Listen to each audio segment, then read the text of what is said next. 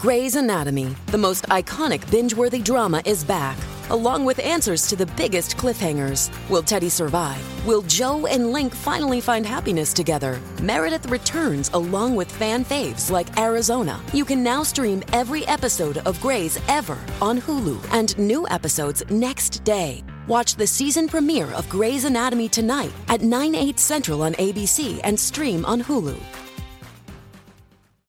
How would you like to ramp up your club's game day atmosphere? Big Screen Video is giving 10 lucky sports clubs the chance to win a $10,000 grant towards their own digital scoreboard. Register now at iCanWin.com.au/BSV. This time every week, well, normally now on a Thursday, but we often do this, we used to do this on a Tuesday, all thanks to the very good people at Holmes Glen. The man that heads up their sports media department is Sam Duncan. He's the course leader, the Bachelor of Sports Media and Sports Business at Holmes Glen TAFE. We talk all things sports media. G'day to you, Sam. G'day, Sam. Good to be with you. Great to be with you. I was keen to have a chat to you this week.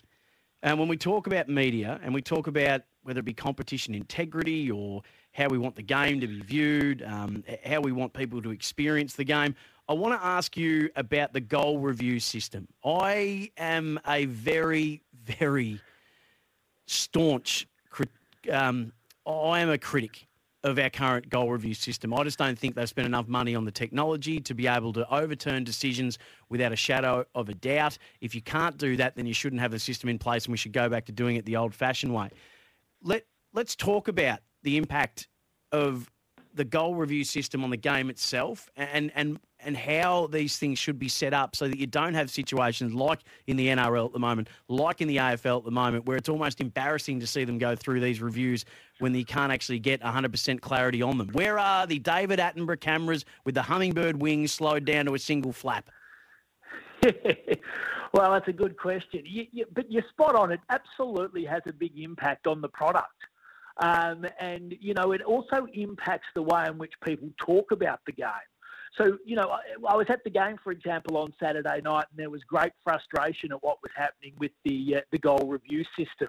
If you listen then to Talkback Radio and different programs, it's a topic of conversation as well. And every time we have another goal review and it takes, you know, a minute or so to decide, and inevitably there cannot be a decision made due to a lack of quality with the actual product being used to make these assessments, you know, fans roll their eyes and groan and moan.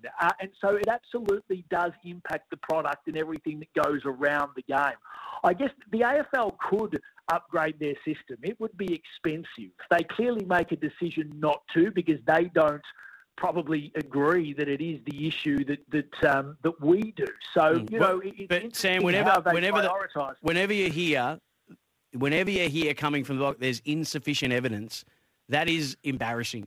That the fact that that expression even exists when we're a multi-billion-dollar industry. If that system can't create sufficient evidence or sufficient camera angles or clarity, then we just shouldn't have it. Anyway, I interrupted. Keep going.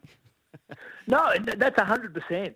And so, you know, I mean, it is expensive, but I mean, they might see it as an investment in the product as well. And it's difficult to know. We don't know how much the AFL is currently spending. I mean, overseas, for example, if you look at the Hawkeye system that's most widely used in a lot of football, soccer competitions around the world, it's estimated that costs, you know, about $500,000 per stadium to install. And they have 7+ cameras, you know, required in each goal. But again, that's a very different looking goal line to ours and a very different looking set of goals, if you like. It's likely that the AFL would need more. I mean, for their VAR systems, they have something like another 14 cameras around the ground. Again, perhaps the AFL would need more. So it's difficult to know how much it would cost. Hawkeye, for example, also lease the use, I guess, if you like. They have a licensing fee that costs up to $3 million a year, or around about $15,000 a match, if we were talking about the AFL. So, I mean, if to put it in every stadium, and we're using figures from another sport, and it's likely that it would cost the AFL more just because of the different look of our game. I mean, the AFL also has to figure out if a ball's been touched and not on the goal line. 20 metres out, 30 metres out, 50 metres out. So the technology would probably need to be even more advanced. And you have AFL women wanting more money. You have grassroots wanting more money. You have Tasmania wanting a team and wanting, support. So for the AFL, I guess it's a matter of juggling all of those different priorities and stakeholders. Yeah, and I think that's a fair point too. My view would be either do it completely or don't do it at all. But don't be half pregnant on this, because the whole idea of insufficient evidence, I think once we're at that point, you go, okay, well, we can't afford it. And if we can't afford it, let's just say, look, we can't afford what we would want to make this a precise system. In the meantime, we're going to go back to doing it, and then we won't waste time on score reviews where we can see a blur and go, oh, well, it's whatever the umpire's call was anyway, and we can't overturn it. So what are we wasting time for? Yeah, and I think that's a really good point, particularly considering we're trying to figure out whether the ball was touched, not on the goal line. Like, it's different to goal line technology, what we're asking our goal review system to do. So perhaps they should just focus on goal line technology and say, listen, we don't have the technology or the money to purchase the technology at the moment to be determining whether a ball was touched 30 metres out from goal. So our focus is simply on the goal line technology at the moment. I mean, in saying that, there are practices around the world that are being worked on. I mean, Eddie Maguire flagged this at the Sport Next conference in Melbourne last month, talking about microchips in footballs. It's being trialled in the US. They're working with the NFL. And basically, there would be a microchip in the football that would ensure that we can check through the microchip whether it's hit the post, whether it's been touched off the boot, whether it's gone out of bounds, and we would know instantaneously. So, I mean, that's the future, and maybe we've just got to wait for technology to catch up to the specific needs, which are quite unique needs of the AFL. No, good conversations and good points well made, Sam. I think it is something that needs to be a high priority agenda item, along with plenty of other things at the moment as well.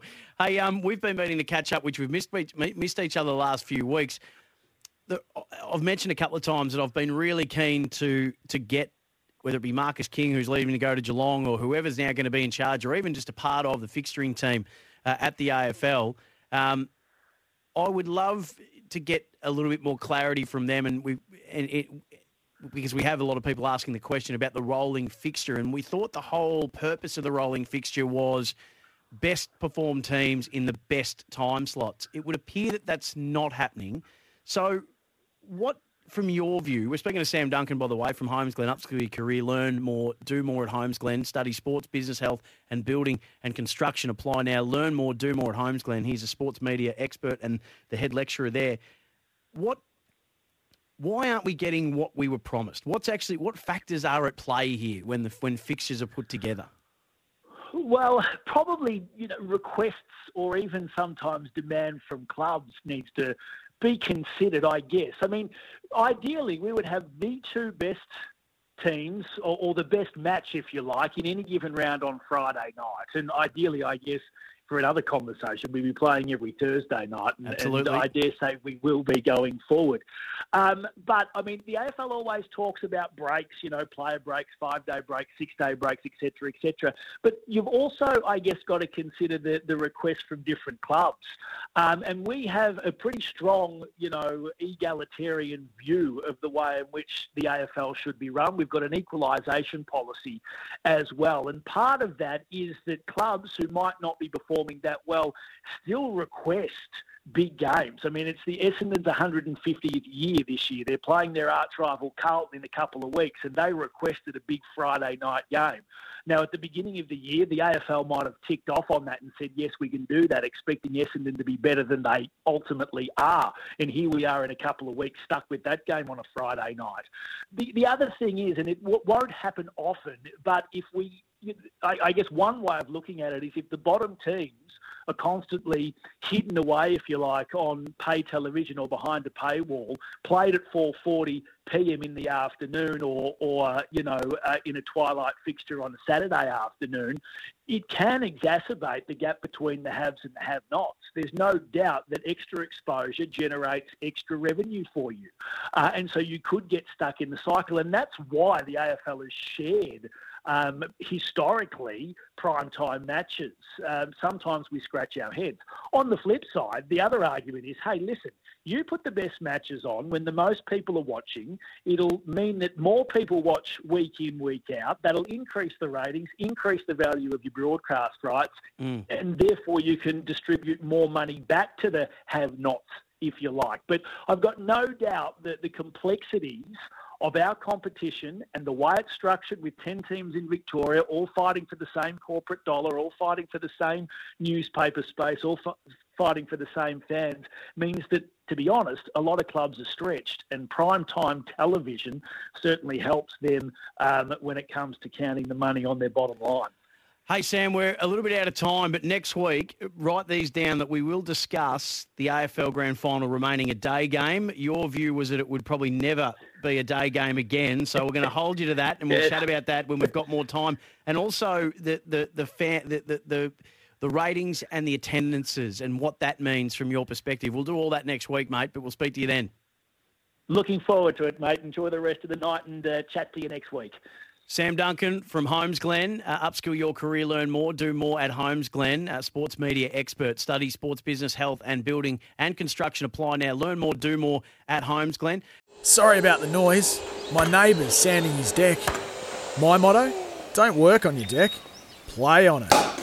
Life's good with a Trex deck. Low maintenance with a 25-year residential warranty. Trex, the world's #1 decking brand.